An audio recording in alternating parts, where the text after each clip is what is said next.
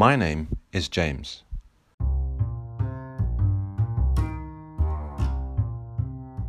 And my dad has kept a diary each day since 1987. I'm here with my good friend and co-host, Brian Carlberg. How are you doing?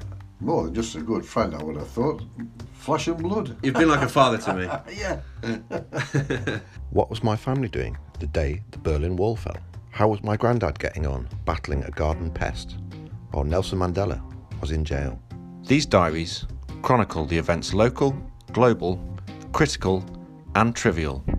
Listen to our history and the world's here at the Half-Life of Brian podcast. Yeah, so this is a little 30-second test. Yeah, glad it's 30 seconds because we haven't got the diary.